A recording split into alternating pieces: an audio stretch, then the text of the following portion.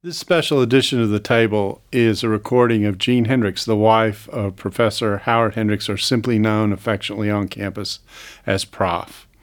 Howard Hendricks had a distinguished career at Dallas Seminary, hitting the campus and innovating literally from the moment he started teaching, as he was the founder of the Christian Education Department, and then that followed with the establishment of a core course that all first-year students took on how Bible study methods and how to study the Bible. Almost every student knows about Acts 1:8, knows about observation, interpretation, application, and correlation. All those ideas were deeply embedded in what Prof did on campus. He also developed a reputation for the Christian family and writing about the Christian family, taught courses on it, as well as mentoring.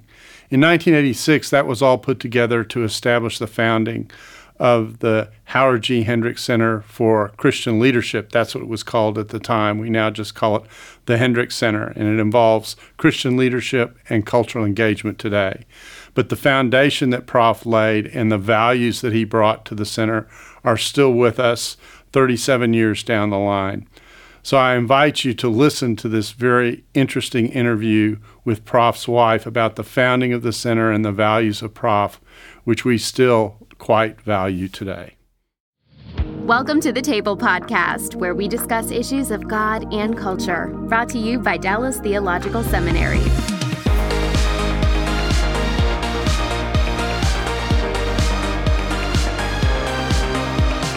Welcome to the Table, where we discuss issues of God and culture, and we have a special edition of the Table today. As you can see, we're not in the studio. We don't have the normal background. We're at the home of Jean Hendricks, and we are going to look at the origins of the Hendricks Center. So, Jean, thank you for having us into your home, and we really appreciate you taking the time. It's a privilege to have you. Thank you so much. Mm-hmm. So, we're going to walk through kind of the origins of the center, and we're going to consider the life of Professor Howard Hendricks. And who better to ask than his wife? So I'm going to start at the beginning, and that is, tell us a little bit about how Prof grew up in Philly. I know there are parts of the story that I'm aware of, but I'm just curious, if I were to ask you that general question, what would you tell me before you met him? What was his life like? Well, this is ancient history, you understand. Yes. And I always think, although I lived all of those years when the center was being formed, I realized it went back to the very beginning. How his parents were separated. He was living with his grandmother, but he discovered himself in grammar school. He loved being the class clown. Mm-hmm. He discovered that it was fun getting other people in trouble as well as himself. So the humor goes way back. Yeah, he's just in grade school. Mm-hmm. He did have a teacher beginning in the 6th grade who sort of took him under her wing, and that was a change. But the big change came because he was living with his grandmother, and she took him to this church, small church, around the corner from where they lived, and the pastor led him to Christ, and he became a believer, and this was a whole new world to him. And as he got older and had to face, when he got to 18, of course, it was World War II, mm-hmm. He was faced with the decision of whether he was going to go into the military or not. But if he was in, farming or medicine or the clergy, then he didn't have to go. He decided to go into the ministry, which caused a huge, huge trouble in his family. His father, who was in the military, was very angry with him. But the Lord had, of course, plans. So he goes to Wheaton College, and there his life was just really changed as he's studying the Bible and realizing the enormity of this whole Christian life thing. Mm-hmm. He had a number of professors that were very impactful in his life. Dr. Tenney was one of them.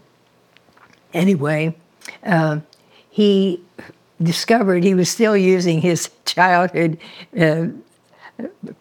his childhood advantage of making people laugh and take charge of the situation. He became the president of the senior class, and he just loved studying the Bible. He was a Bible major. And then, of course, he went to Dallas Seminary.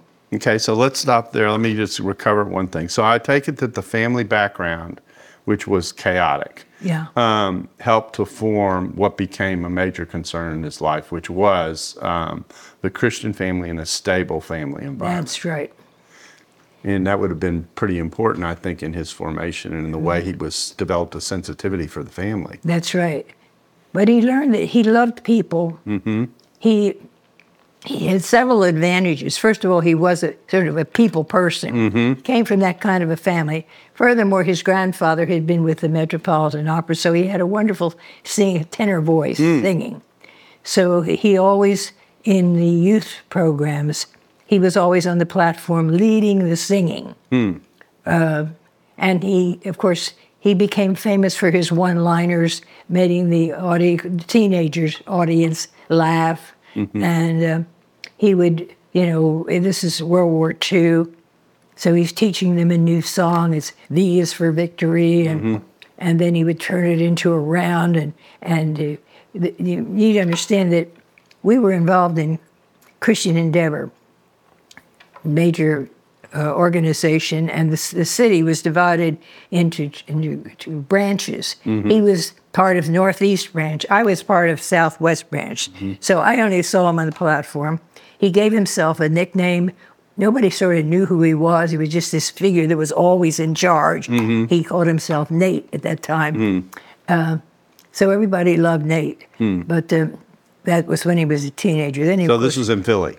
Yes, in Philadelphia. And then, of course, he went to Wheaton College and graduated and decided to go to Dallas Seminary. So how'd y'all meet? Well, that's a story. Christian Endeavor was this big organization, but once in a while, we all came together in some big church downtown in Philadelphia. So we were in a big group, and he announced that we were all invited to this big downtown hotel. And so we all show up at the hotel because this is a big deal, he said, and they're going to have a special speaker for high school kids. So we all show up at the hotel, and sure enough, they introduce this guy from all places. He's from Dallas, Texas. And he is introducing this thing called Young Life for high school kids. Sure. And of course, when Young Life meets, they always have a lot of fun. Right. And that night they were looking for the shyest little girl in the room. Now, there are hundreds of us in there. And I am this very, very shy little girl. Blonde hair, blush bright red when I'm embarrassed. They have a spotlight, and they're going around the room looking, and I'm sitting at the very back table, and I'm trying to be invisible, but of course it landed on me. So they dragged me up like, going into a suspect going into a squad car. On the platform, they asked me the question, and I gave them the answer. I was a high school kid. And they, of course, it's no. It's a rigged question. But I stood there and argued with him. As I recall, I was taking Latin at the time, and I'm explaining why my answer was, rooted in the Latin phrase or something like that. Something that would impress all high school kids, no doubt. And the place is just coming down, roaring with laughter. But the guy down at the speaker's table, who was Howard Hendricks, who is the MC of the evening, said to his buddy, "Who is that girl?" And, of course, nobody knew me. And he said, "I don't know, but I'll find out for you." So 5 months later, our little West Branch group is over in New Jersey at a very primitive Boy Scout camp having our thing on by ourselves. And who shows up but this leader, for the music leader. And I think, what's he doing here? He's from someplace up north. Anyway, it was Howard Hendricks, and I didn't pay any attention to him. He led all the singing and everything. He made an announcement, and he said, "Now, on Sunday night, we're going to have a little, we're going to have a thing down by the lake. So be sure and bring your flashlights." We all show up with our flashlights, but he came up to me at the end of the meeting after the benediction, and he said in a very gentlemanly way, "Excuse me, but I forgot my flashlight." It was a planned event. Yeah, sure. And that night he introduced himself. I found out that he was only 18 years old. He had just graduated from high school. He was going to Wheaton College, and he asked me if he could write to me. And I thought he was putting me on. What college guy would want to write to a high school kid back in Philly? Anyway, he did, and we became pen pals, so to speak. But he was very gentlemanly and he was different from any boy that I ever knew. And I told him right off as we were getting to know each other that I was not planning to get married. And he said, "That's very interesting, but, I had the same idea." And he was cagey. He just knew exactly how to work me. That's a great story. So he's at Wheaton, and then he goes on to Dallas, right? Right. And with this Bible knowledge now that he had, that he was absolutely transfixed by Dr. Chafer.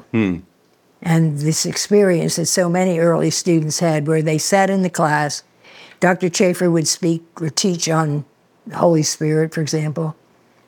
And when he finished, he would walk out, turn off the light, walk out the room, and the class is still sitting there transfixed because of the power of this message.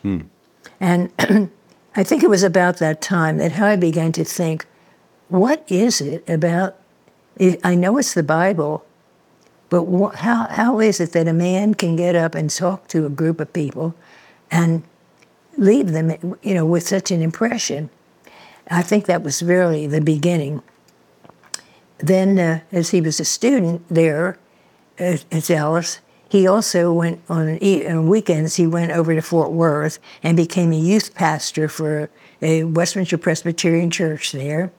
And he loved doing that and realizing the effect he was having on these teenage kids at that church, the power of having a leadership position, and recognizing that it's not me, it's the Bible, it's the Word of God, and he's trying to put this all together. How does this work? Because he had such in fact, when he graduated, then he took in Fort Worth, he became a pastor of a church, many of them that were from that youth group.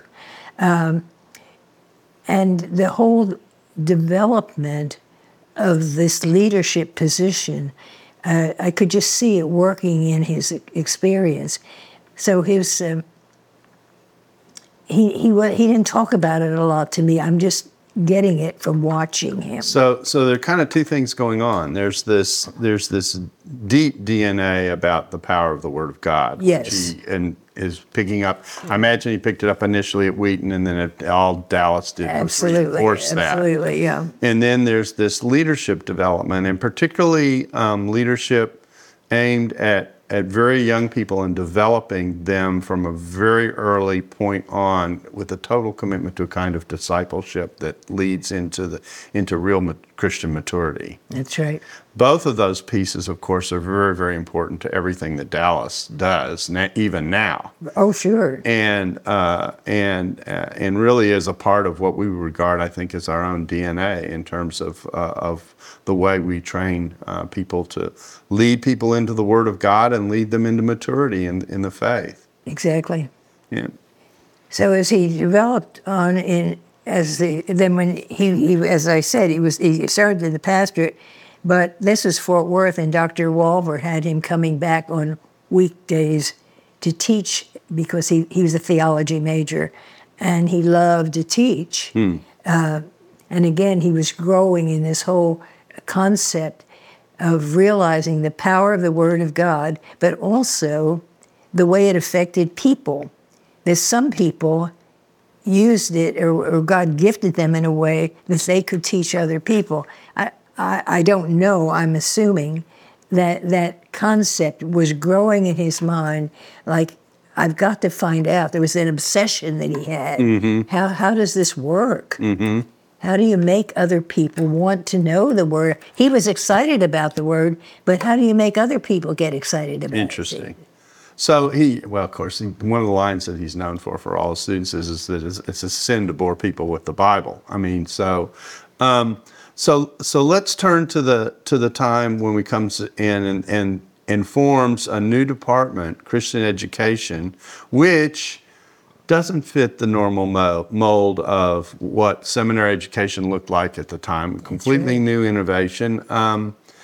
I don't know how to ask this question delicately. How was that received when it was initially proposed? Well, I have to be very honest with you. It was not well received. Mm-hmm. You see, as he served in the pastorate, he understood, I am well qualified to teach these adult people, but I do not know what to do with these little kids in the junior department. Mm-hmm.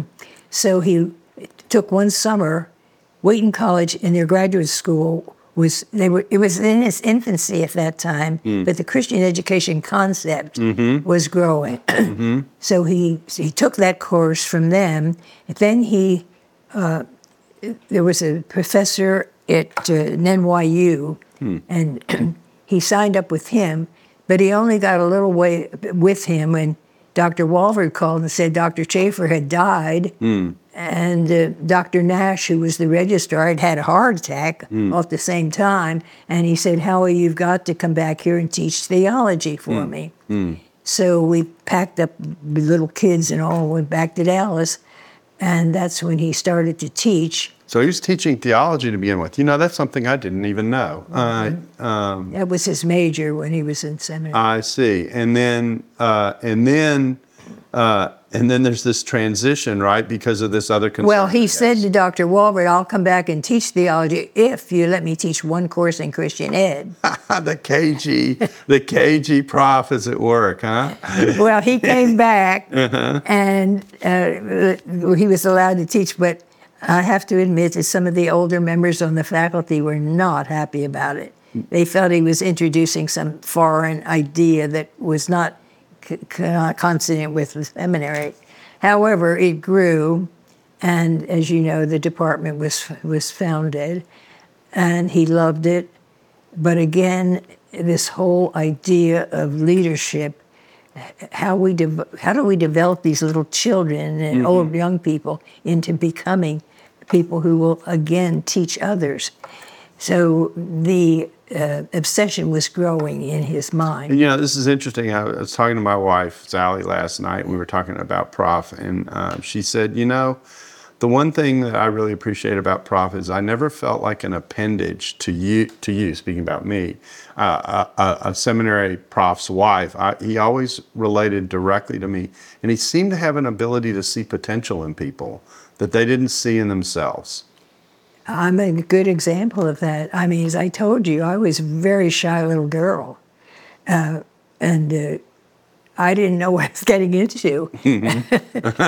Because, as I said, he made me a teacher of this little class, but then as we were mingling with other people, he was always putting me out where I had to do something that I hadn't done before. And he wasn't a teacher in that he taught me at home, but whenever I asked him a question, he would say, well, go study Romans 8 or whatever, and then we'll talk about it. That was the way he taught me. So it was a very informal thing, as well as, you know, my sitting in and listening to him. Of course, I wasn't in his classes at the seminary, but I had all these other opportunities to hear him. So this innovation that he brought, which wasn't initially well received, he and I have talked long and hard about this because of my own experience. And so, but eventually he did something, and he and I have talked about this a lot, that sometimes when you're in a situation where people are uncomfortable with what it is you're trying to do, the best thing to do is to just show its effectiveness. Yes. And to do what you think is right, and if the Lord is honoring it, it'll get lifted up, and then it'll be regarded. So you think about here, he founded this department that was innovative and was challenged initially.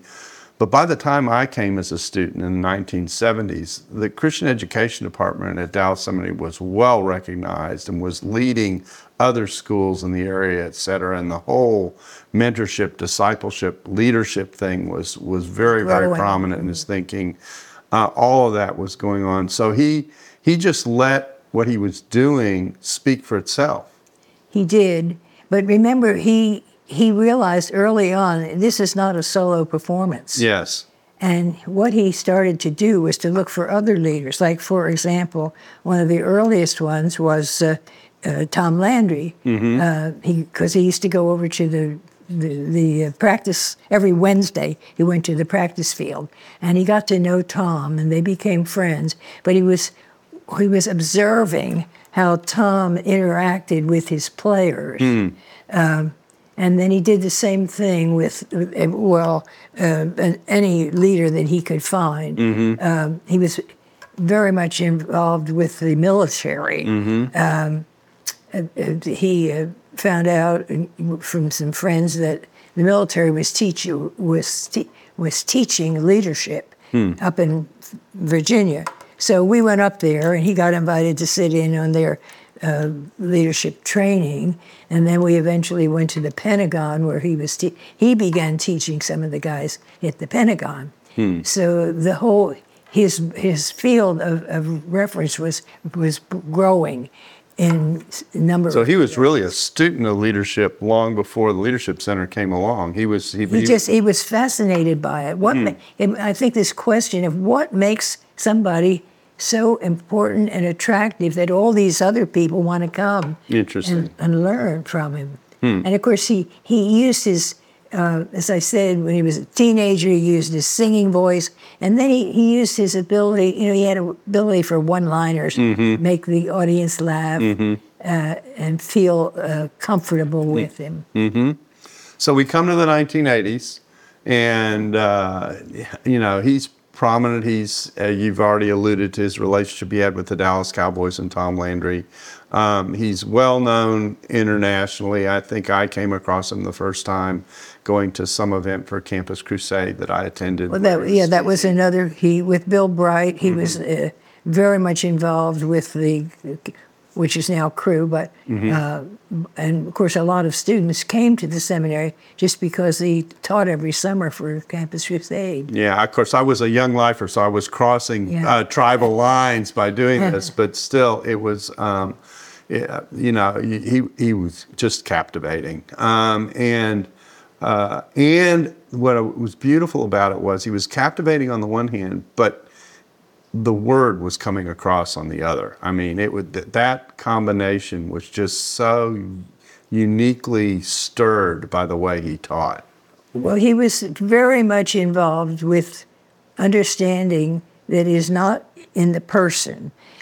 So he did a lot of reading. One of the first books that he talked about a lot was The Training of the 12 by A.B. Bruce. Sure, yes. It was one of his basic studies.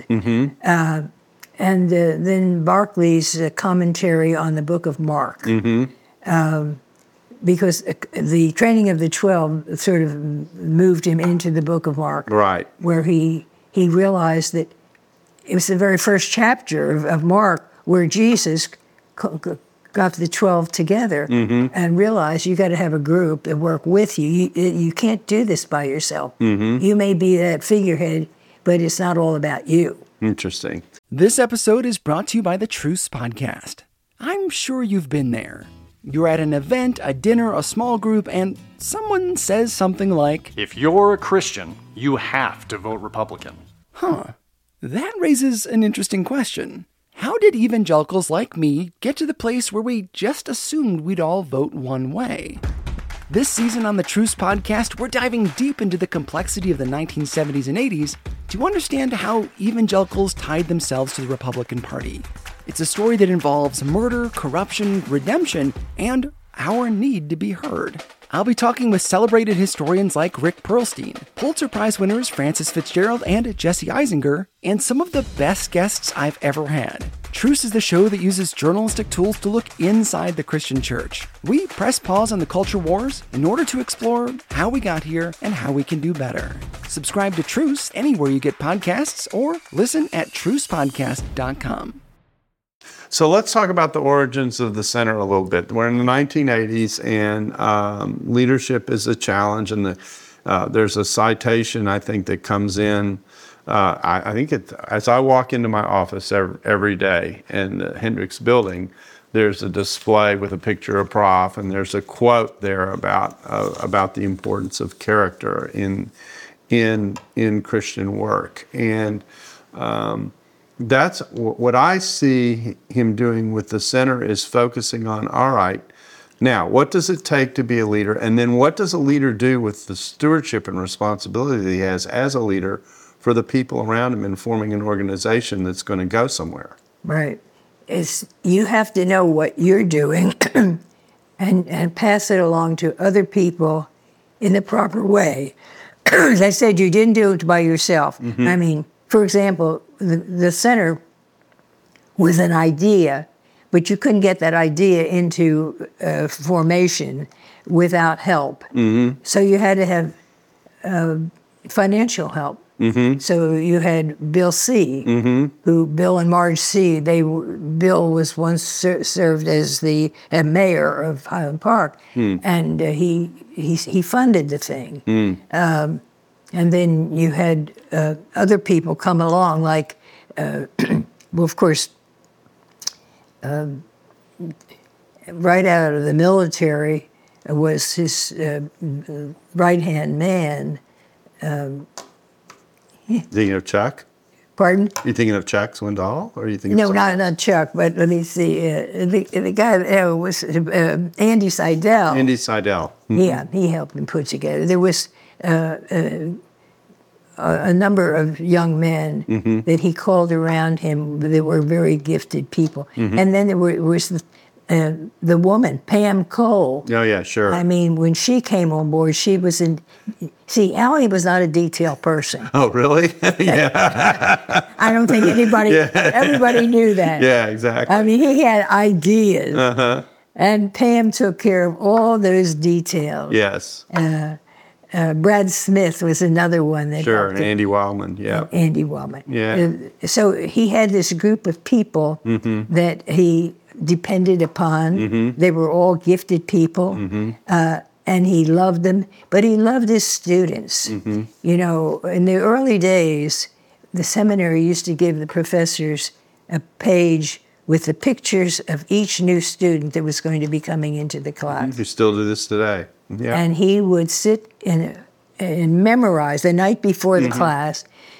When he got to the school, he would greet each person they're brand new, they've never been mm-hmm. there, and he knows their name, mm-hmm. where they're from. I mean, it just blew them away, of course. He just loved doing things like that. Of course, the school was small, so right. you only had 15 or 20 students, but it was one of his favorite things to do. So he forms the center and builds around the leadership idea and builds around this training of both character and organization. The seminary has also ended up initially placing spiritual formation, which would speak about another innovation. Coming to a seminary, it's an educational institution, and we're going to invest not just in the classroom and what they learn, but we're actually going to pay attention to where they are spiritually. Spiritual formation came in during this time, and the center was initially responsible for the spiritual formation of the student. That's right, yes. And worked on that. That's actually how my relationship with the center began, because I helped when they were planning the curriculum to develop the spiritual formation. They turned to me as one of their consultants, if you will, to help build that program and build its base. So, and that's actually where I got to know Prof. We were working on the spiritual formation side of things, and very informally connected to the center. And then eventually, when Bill Lawrence came in, he asked me to come help more formally, and so I had this kind of, I guess, sidebar relationship to the center for years that was, and we would go out for lunch once a semester and just talk about leadership and the Save Evangelicals. He was, I think, gifted in pointing out who were specific co-leaders. You were one of them. You know, he just sort of knew intuitively this guy is going to make it. He's going to be able to take charge, and so it was a gift that God gave him. And of course, as you know, there were a number of groups that spun off of his ministry, like Family Life Ministries and so forth. All formed by people who he had discipled, basically. That's right, his disciples. He loved every one of his students. We had this house, and we had a big house before this one, and Thanksgiving or any other time we had filled with students. Also, he tried to convince the seminary to make it a formal thing, but we went out and visited alumni. But he wanted to know what happens to you when you get out there in the field. Sure. And because it's not always a pretty picture. Yeah. And but the seminary felt like they couldn't do that at the time. Yeah. But he was very much interested in the alumni. So here's an interesting fact, because this relates to how I came into the center. So what happened, of course, in the 80s, we were in one situation, and as we move into the 80s and then the millennium comes and we're into 2000s, the world around us is shifting immensely. Exactly. And so Mark Bailey and I started these podcasts. We started these podcasts, which were not connected to the center originally, that we would do. And then in 2010, when we went to Cape Town for the Lausanne Global event, we met with alumni, Mark and I. And Mark asked a question. He said to the alumni, "What can we do to continue to serve you?" And he said, "Well, keep these podcasts coming. They really minister to us." And it was 50 people in the room, and it was like this came up, and everyone signed on to the idea and reinforced it. So I'm walking out of that meeting with Mark Bailey, and I said, we do these podcasts, they're ad hoc. We do them when our schedules match, when we think something is important enough to talk about. But there's no rhyme or reason to what we're doing. We're just doing it as it pops up as a need. They're asking for more intentionality in terms of how we do this. And so that started the conversation, and our culture had shifted to the point where it became clear you couldn't lead well even if you had great character and you knew how to build an organization without understanding what's going on around you.